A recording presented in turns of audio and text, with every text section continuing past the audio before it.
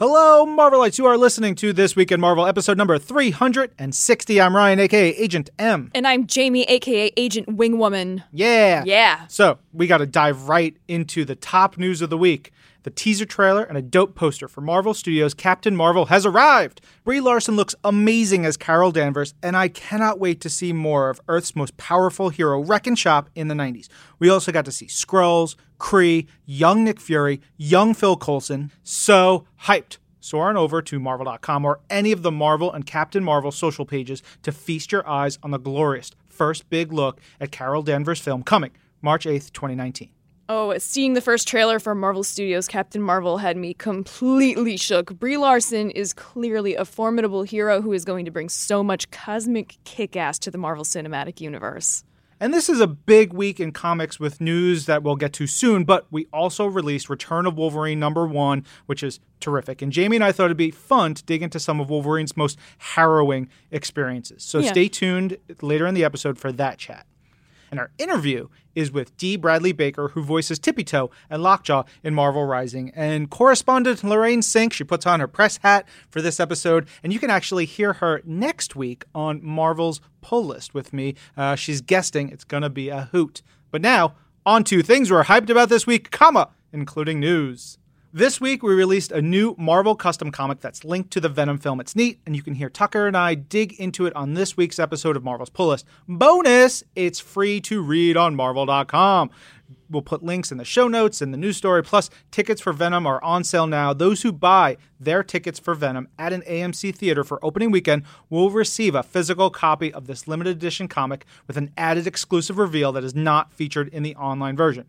Venom comes out October 5th. Last week, we hit you with tons of news about comics coming in December. And this week, oh my God, so much more. Killmonger! We've got 2 issues of Killmonger coming in December, and it's about Eric Killmonger's early days. Super psyched because the creative team is great. Brian Edward Hill, who wrote the recent Spider-Man annual about Miles' early days, he's writing it. And Juan Ferreira is on art. His recent arc on Old Man Logan was some of the most stunning art I've seen this year. Hands down, cannot wait. And more December stuff. I'm a sucker for handbooks, comics that provide histories and profiles of characters. And there's a Spider-Geddon handbook in December, which is right up my alley. A guide to the Spider-Man across the multiverse. Heck yes. I know you like that kind of stuff too, Jamie, like the histories and getting deep. Yeah. Love it. All new stories from all 3 Star Wars trilogies begin in December with Age of Republic, Age of Rebellion, and Age of Resistance.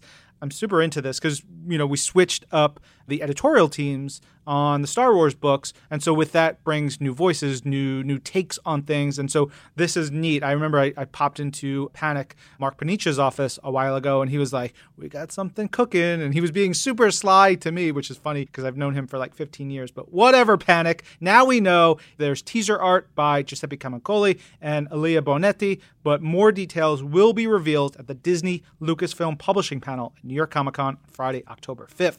We're going to talk a little bit more about Comic Con in a couple minutes. But one more December comics tease. There's another holiday issue. I know we talked about one last week, but the Merry X-Men holiday special with stories by Charlemagne the God, Ed Brisson, Matt Rosenberg, Kelly Thompson, Rainbow Rowell, Charles Soule, Sina Grace, Chris Claremont, Al Ewing, Chris Anka, and so many more. 25 holiday stories, including what Magneto does for Hanukkah. Ooh. Yeah. Rogue and Gambit's first married Christmas. Jubilee at the mall during the holidays. I have a mighty need for this. Oh, I mean, if I was going to make a holiday list of all the writers I'd want writing a holiday issue, it's those guys. Yeah. It's all those guys. And finally, we are less than 2 weeks away from the start of New York Comic Con. Oh, no. We're starting to see some of the cool exclusives that will be available at the show. Funko and Mezco and others are now up on Marvel.com. I've seen some of the goods that we'll have at the Marvel booth, and I am delighted. I have resigned myself to spend plenty of money on more pins. I don't know if you all have seen the pins, but Are there more? I can't believe there are more pins. Like Forever pins. I love a pin. I don't know what to do with my pins. So what I bought was a cork. I have 2 cork boards at home, and I put the pins up on the cork boards and then just switch them out on my jackets whenever I want to change them. That's a grand idea. I have a place to put all the pin backs, and so it's just like, oh, today I want to wear Thanos, this one, and so you can use them as decoration for yourself and your home. Oh, that is lovely. Yeah. Super fun, though, is that we will have a This Week in Marvel panel on Friday, October 5th, with some really fun guests. But I'm going to bring as much swag to give away from my personal stashes as I can carry. Plus, hopefully, we'll have some secrets to announce at the panel. And we'll have stage events for This Week in Marvel and Marvel's Pull List at the Marvel booth throughout the weekend. So it's going to be great. Come for the secrets, stay for the swag. Yes. Now, speaking of Marvel's Pull List, the top books from this week's episode are Return of Wolverine #1, Mr. and Mrs. X #3, Thor #5, and Captain America Annual #1. Subscribe to Marvel's Pull List wherever you get your podcasts and watch the video versions on Marvel.com. We're doing a bunch of them. What did we do? We did a covers one, we did a regular video version, and a mailbag version. So much Pull List action. It is delightful. All right. Time to put on your crying hats. Oh, my goodness. Because it's the main event. We're going to talk about Wolverine and his many terrible, no good, very bad days. Now, Ryan, you said at the top of the show, we thought it would be a fun discussion to look into Wolverine's most harrowing moments. I don't know if I'd use the word fun. I mean, is it fun to read comics? Is it fun to read stories? Absolutely always. How did I feel when I was done? Not like I had fun. Not really like I had fun. Like I got a good story out of it. I was entertained. I felt pain in my heart.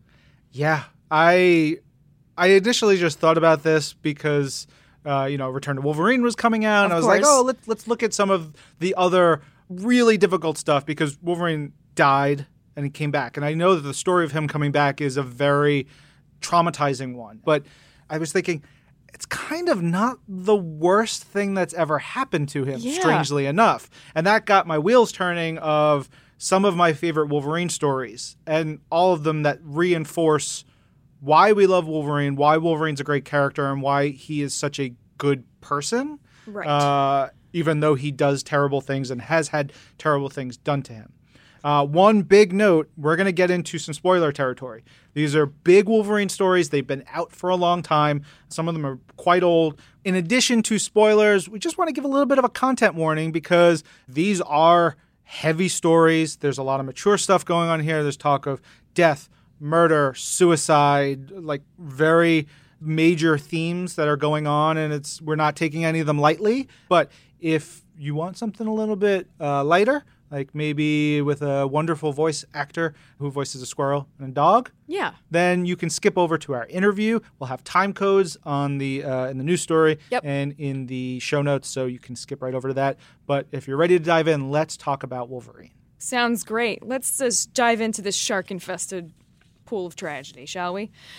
So there were a few elements of Wolverine's story that came into play here. One that is a sort of recent flashback. We did delve into Wolverine's origin story, which is a new story because, as you mentioned to me, Wolverine's origin was always kind of a mystery. Yeah, I mean, that was part of the charm for Wolverine for so long was like, you didn't know quite how old he was. You knew that he was very old. Yeah. And there were bits and pieces, especially Chris Claremont wrote a lot of Wolverine stuff over the years. There's this great 1988, 89, somewhere in there, issue of Uncanny X-Men where it's Wolverine as just Logan in World War II with Captain America and a baby Black Widow. It's weird and crazy and really fun. But so you got this sense of Wolverine was very old, but we didn't have a lot of details. Right. But there was a recent series called Origin. Yeah. So that was like 2001-ish, somewhere in there. Yeah.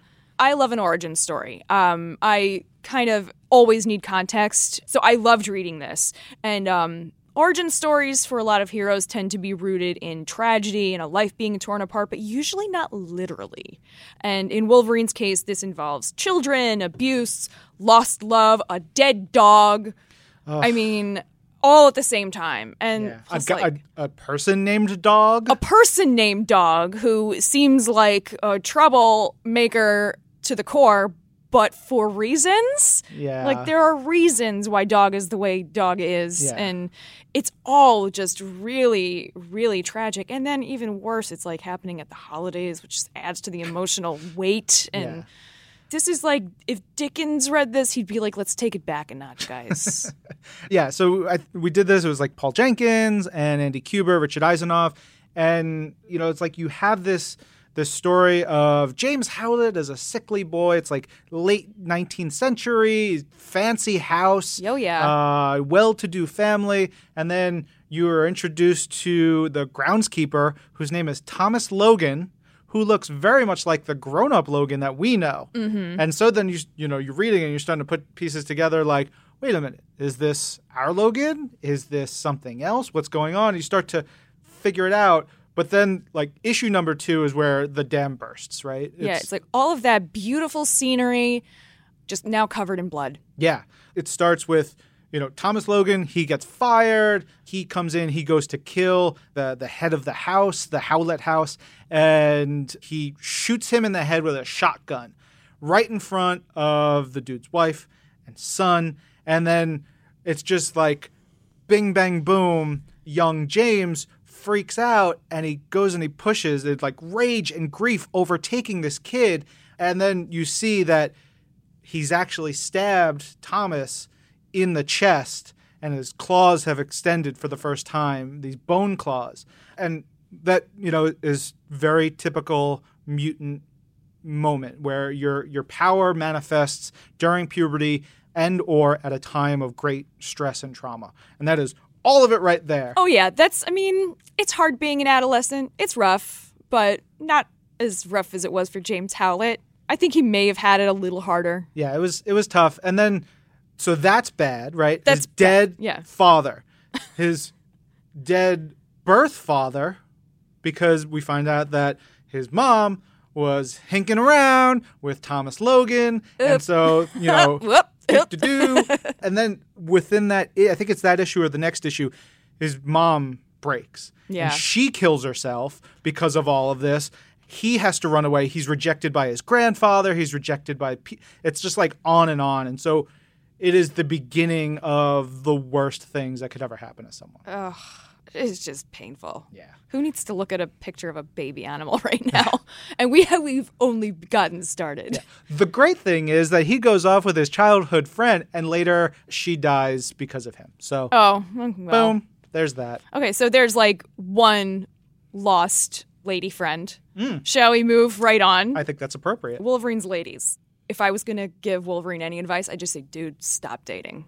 Just, honey. If you ever have a friend who keeps getting into terrible relationships, Logan's that dude, except maybe his relationships aren't terrible, but they usually end very, very badly, and usually because of him. He, kills them. Kills them or is adjacent to their death. They die because of him.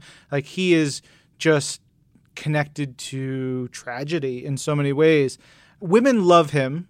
He loves women. He finds them in different eras. He's been married multiple times, and there's just a ton of this. He is a softie. He is a man with a soul and a heart, and I believe in it, but he's still got those claws, and he is still who he is. And a lot of these lovely women that he falls deeply in love with, he ends up killing so they avoid a far worse death than claws, which that would be a really horrible death. So there's Mariko, whom he was engaged to. And so the tragedy of that one begins because she is in Japan. He is an X-Man. He's traveling the world. They want to be together, but she has familial responsibility. She has to get her house, her clan Yoshida in order before they can get married. And so that stretches on for years.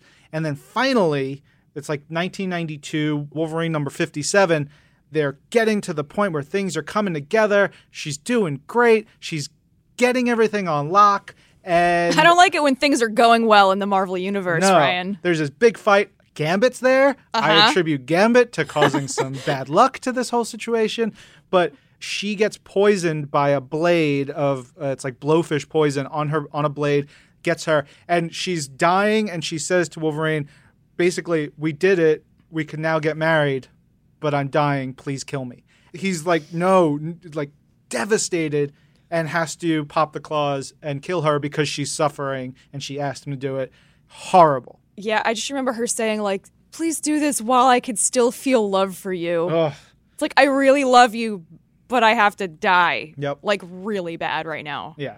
Then there's Jean Grey in New X-Men number 148, which is Wonderful story. If you have not read New X-Men, start from the start. It's like issue 112 or something like that. It's this wonderful sweeping epic by Grant Morrison, and you get along to the plot. Magneto has these incredible grand designs. He has separated all the X-Men. He's got Wolverine going off into space with Jean Grey. He learns a bunch of stuff about his past, which destroys him. He's like on the verge of devastation to begin with. And then they find out that they have been trapped in a space station that is now rocketing off towards the sun. It's the two of them. They have no way back. And in 148, they're like getting warmer and warmer to the point where Wolverine is sort of dealing with it because of his healing factor.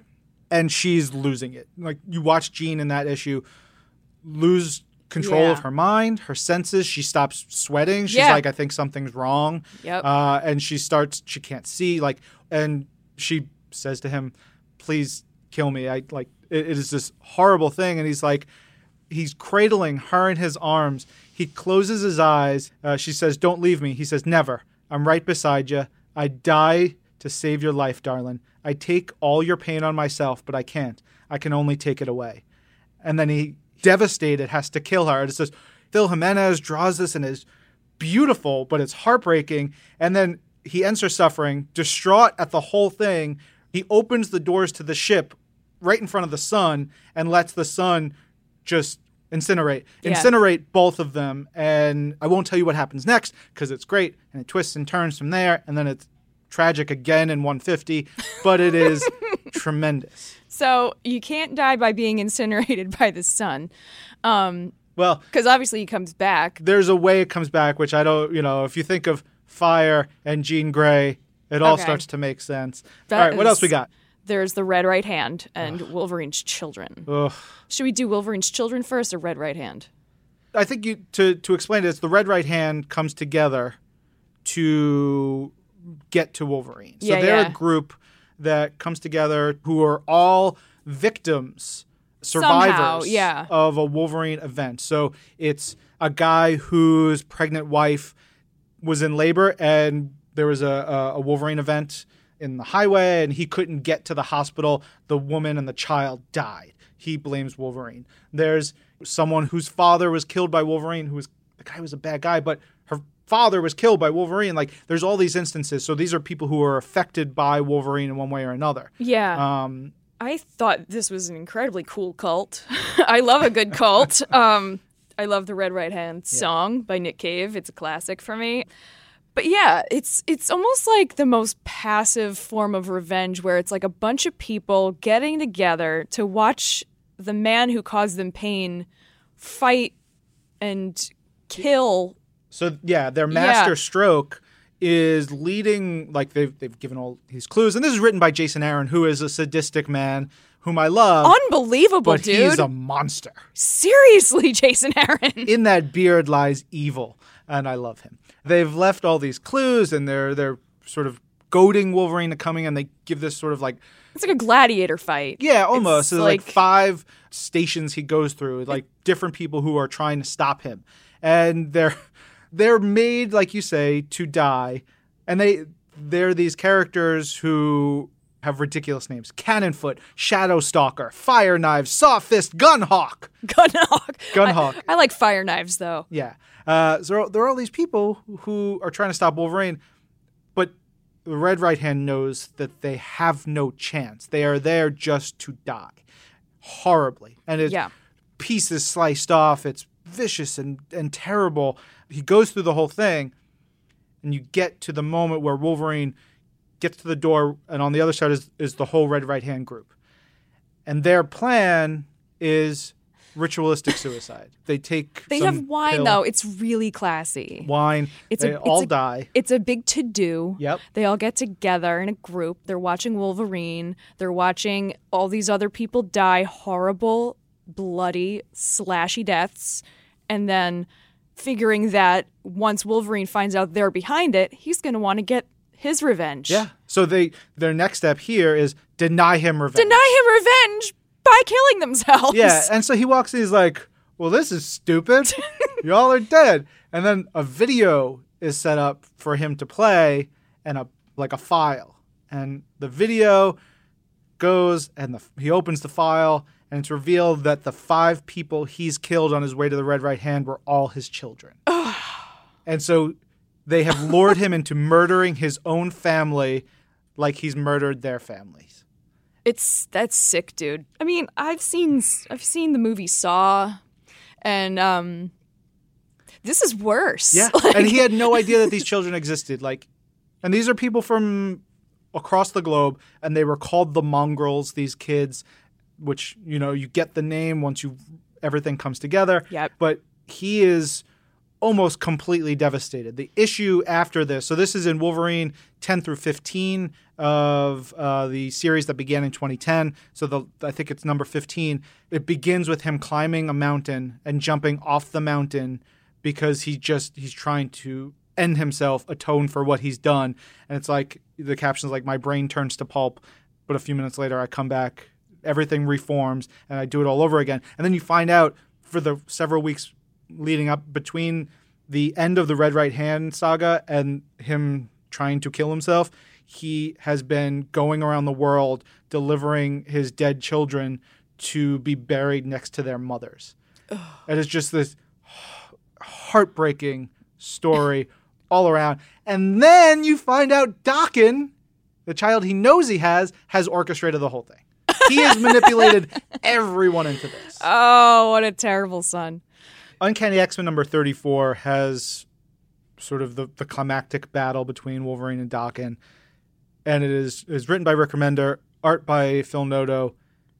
It's another heartbreaker because it's Wolverine being like, this guy, he's gone too far. I can't save him. I can't do anything. I have to end him.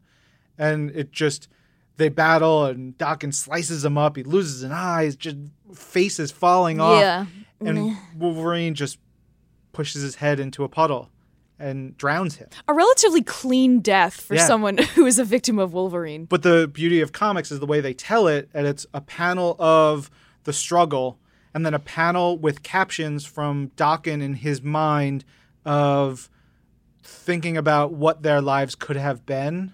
Yeah. If they lived a normal life, him going to prom, him growing up, playing ball, like their lives together, flashing through his mind. Grandkids. It's just devastating. And then at the end of the issue, Wolverine is just laying down, completely spent, thinking from his point of view what life could have been.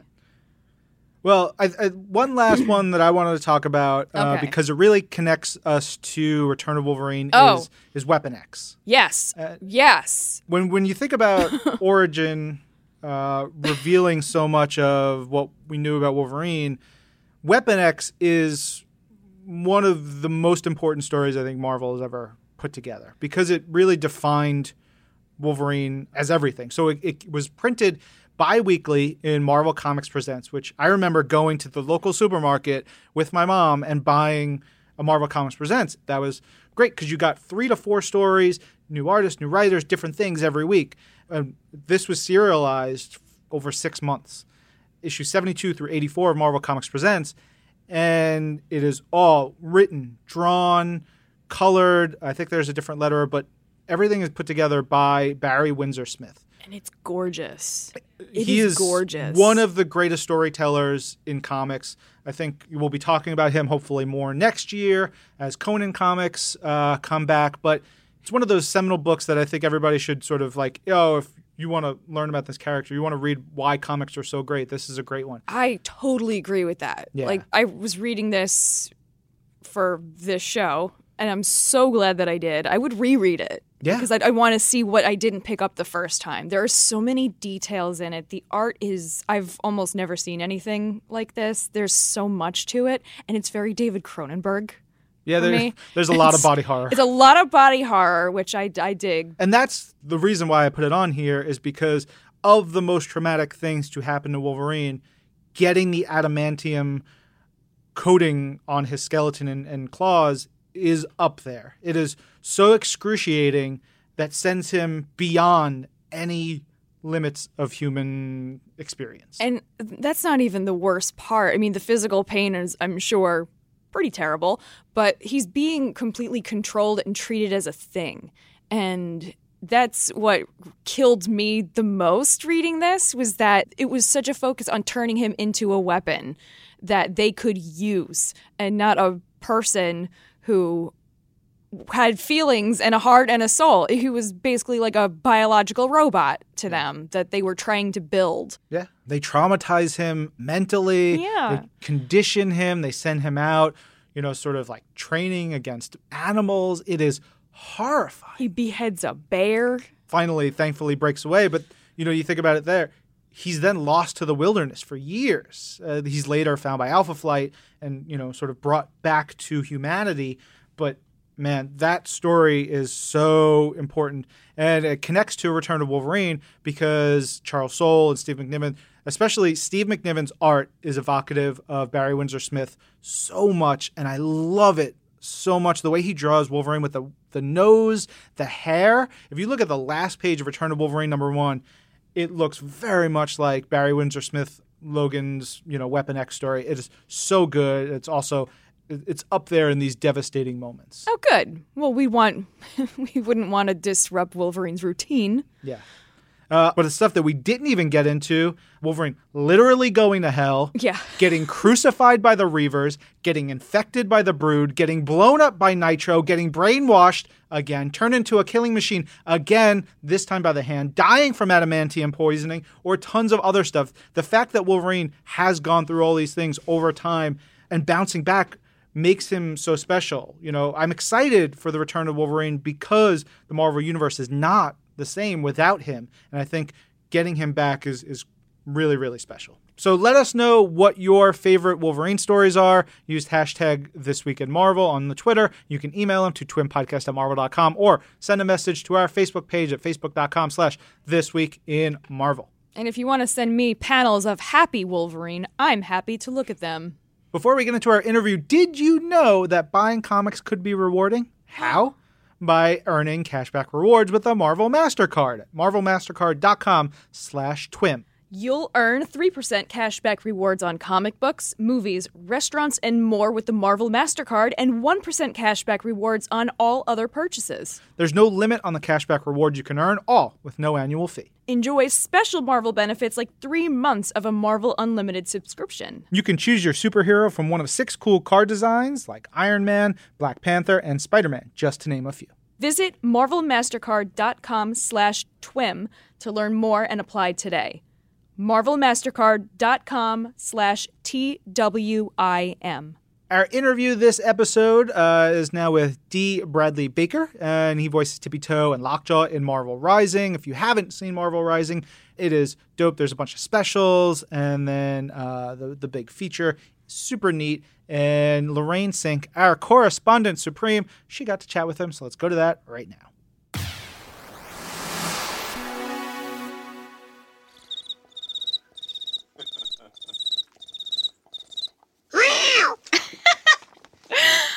All right, Dee, let's talk about life. Life. It starts, things happen, and then the curtain falls, and you move on to a new show. That's life. That's an actor's life.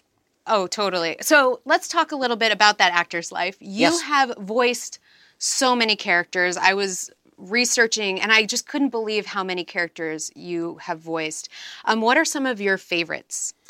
Some of my favorite characters that I've voiced would include the clones on Clone Wars, because I was a big Star Wars fan when I was a kid, and they've done marvelous things in that universe of late, especially on television. I really love being Perry the Platypus for Phineas and Ferb. It's a marvelous show with fantastic songs and really, really funny. I love the animals in Last Airbender for Nickelodeon. Momo and Appa.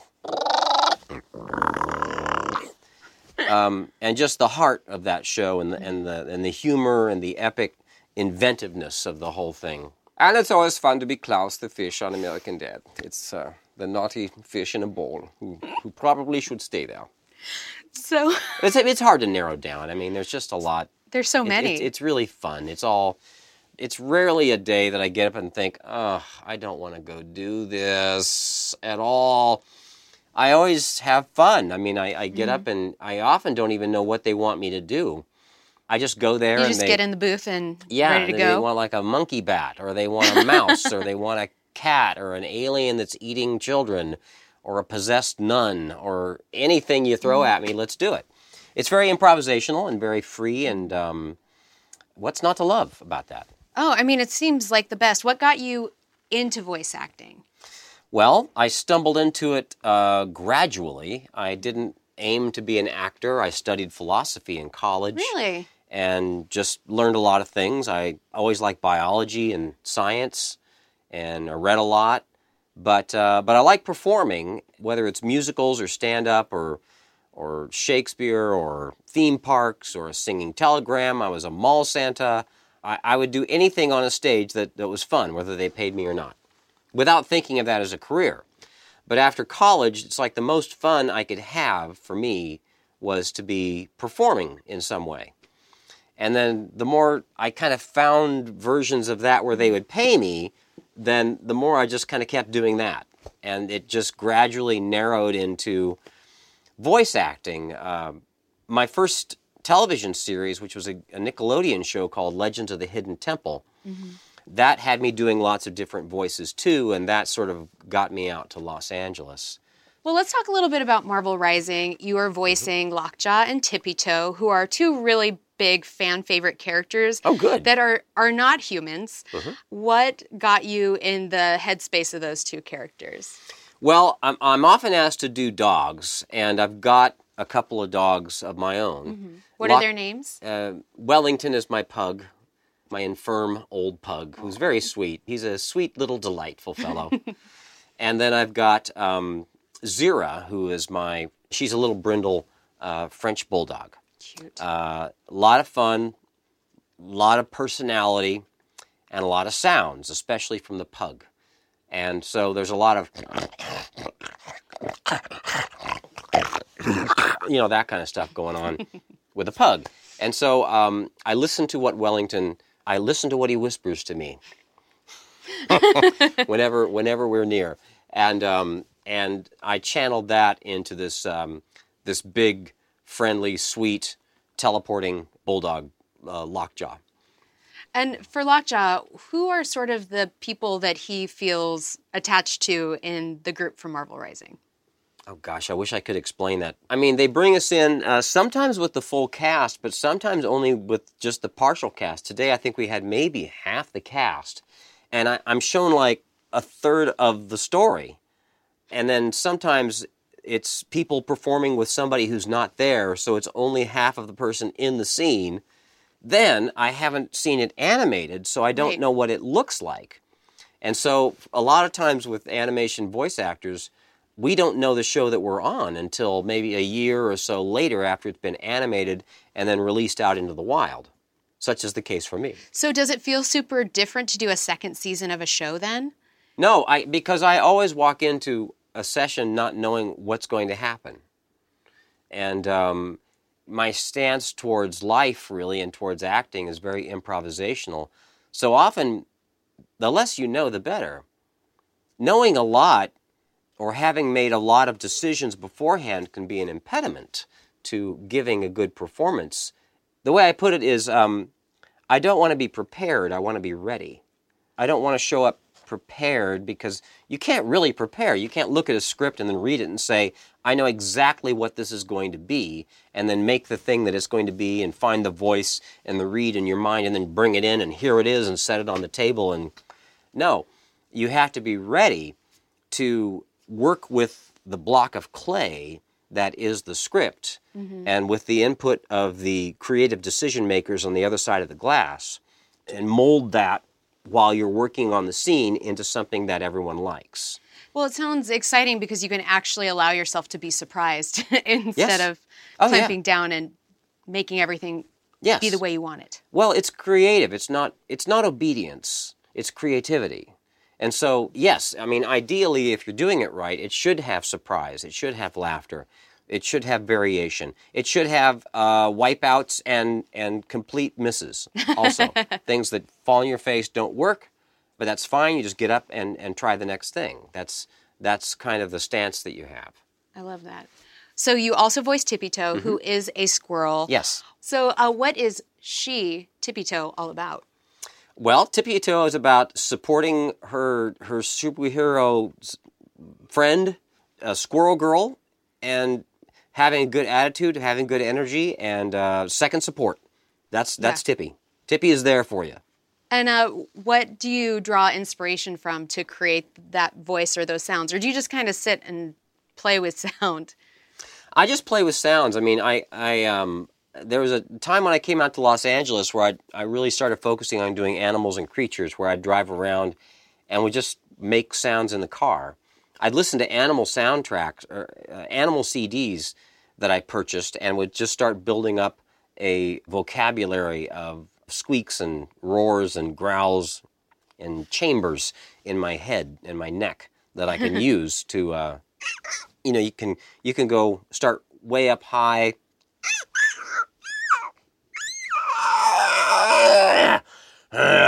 To the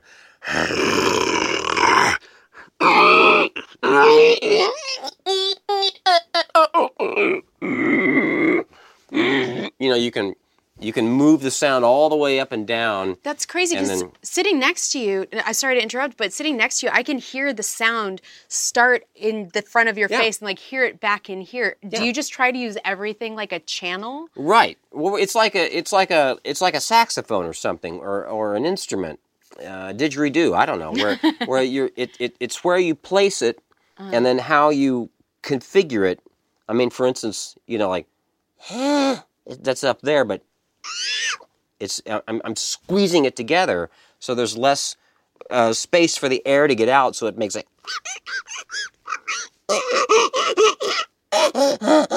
It's how you modify the chamber around where the sound is happening that gives you a totally different sound, and then you can, if you do it like that gives it a different sound.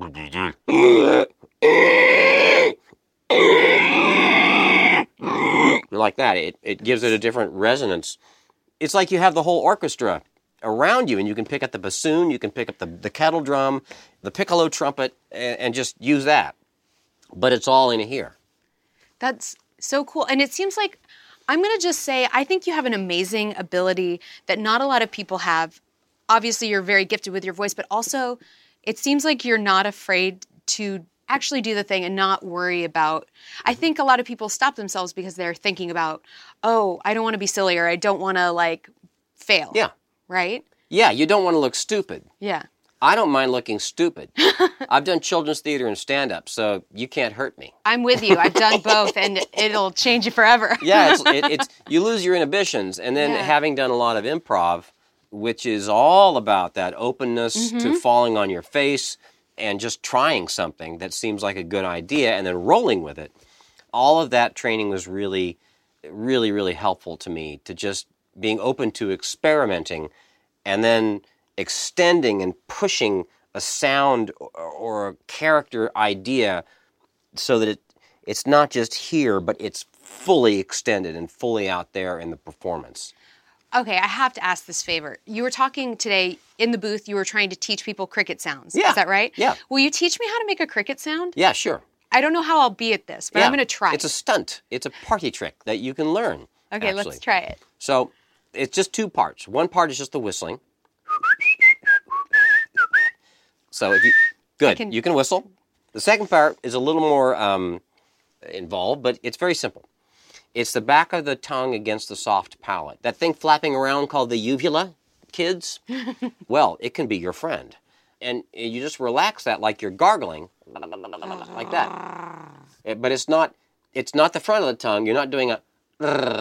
You're doing a...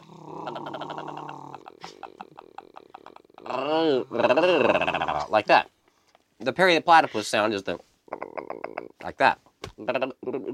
Okay? Now you can do that with an inhale or an exhale. Like Momo on Last Airbender is like that, where I'm just going and adding the... right? So, the cricket... Are you still with me? I'm with you. I'm with you.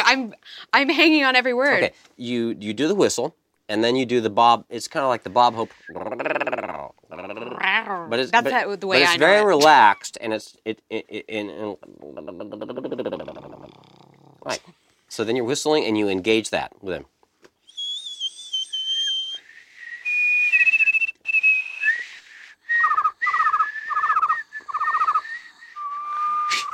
I don't think I'm as good at it as you are. Well, wait, but just practice it. Okay. Do what I do. Drive around in the car and do something stupid, and Almost. It's in there.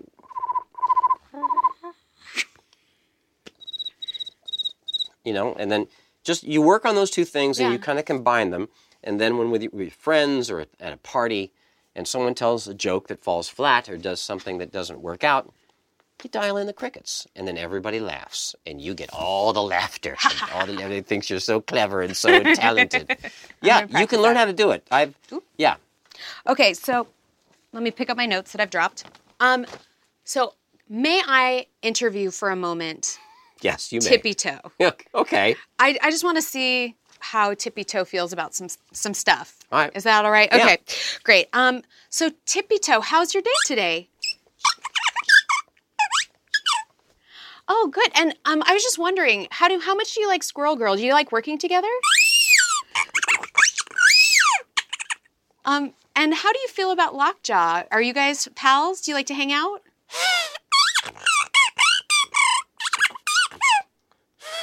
Oh, I'm sorry to hear that. Well, I mean, everyone has strife working together, I guess, sometimes. Well, I hope to end on an up note. So, what's your favorite thing about being part of the Marvel Rising team?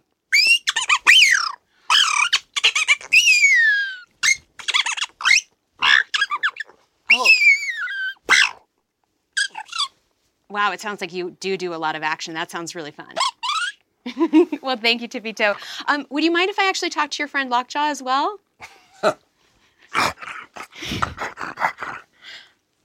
Lockjaw.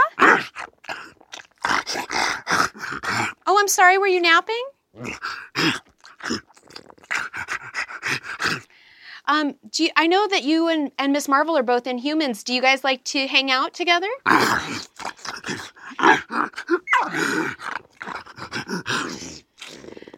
And do you like to play fetch? Do you maybe, if I threw this in... Okay. Oh, okay. Okay. Here you go. Oh, good boy. Thank you, Lockjaw. Well, I guess Lockjaw's gonna just. Oh, I guess he's enjoying that. Good boy. That was awesome. Thank you so much. Silent clapping from behind the scenes. When I'm in the zone, I see nothing but the microphone. There you go. 100% method. Yes, I'm a method dog. Day of the Animals. Day of the Animals. Well, it's been such a pleasure talking to you. Where can fans find you online, or should they just leave you alone? Online, they can find me. I'm on Instagram, Dee Bradley Baker, and I'm also on Twitter, Dee Bradley Baker, and my website is dbaker.com, where you can go and listen to some of my weird sounds that I make. And I want to be a voiceactor.com if you're interested in voice acting. Well, I love that. Thank you so much for talking with us. Yeah, it's my pleasure. All right, that was our interview. Reminder, Lorraine Cink will be with me on Marvel's Pull List next week because Tucker is going surfing on the moon or whatever he's doing. Typical Tucker. You know, that's Tucker for you. Classic Tucker. But now it's time for the community. We've got a bunch of stuff in this week. First one, I wanted to read a tweet that we got in from Kenneth Sanderson, who's awesome. Hey, Kenneth. Yeah, he just wanted to thank us for the shows that we do and everything that Marvel does because it helps him out and keeps a positive focus on his day-to-day. And Kenneth, we are happy to help. We are here for you. We are very glad. You know, I saw one of our listeners, Charis, and she was here in New York yesterday. It was good to see our people in person, on Twitter, wherever it is. Y'all are why we do this. Yeah, man. Yeah. We got an email in from Mr. Jason Kim, whom I love. Jason says, aloha from Hawaii. I want to give 2 shout-outs. The first shout-out goes to the Marvel app. It's great because when I'm on vacation, it helps me find comic shops I can check out. And the second shout out goes to Golden Age Collectibles in Vancouver, British Columbia. Jason says, I found them through the Marvel app. It was a nice store with a friendly staff, very well organized. I bought the Iron Man Epic Collection War Games and Shield by Steranko trade from them. Those were pretty awesome finds. Thanks, Jason. Sweet, Jason. Simon Williams tweeted us, Twim of the Week for September 12th, Unbeatable Squirrel Girl number 36. I didn't think an issue with no dialogue would work, but it did. Kudos to Ryan North and company.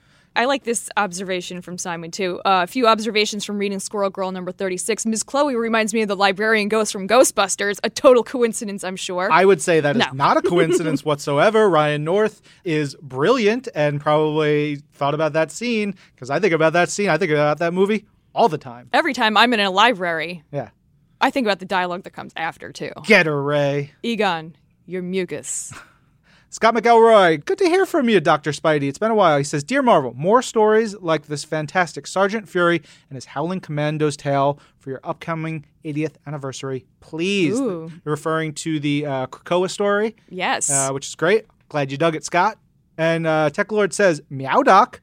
I think it would be KODOM, kitten organism dedicated only to meowing.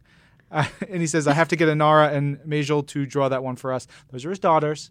Aww. They're the best. I would love to see their drawings. Yeah, 100%. Tech Lord, if you are not reading West Coast Avengers, then you are missing out on Brodock. That's all I got to say about that. We'll leave it there. And finally, another one from Lex saying, This Week in Marvel is describing the pull list's own feed as a divorce.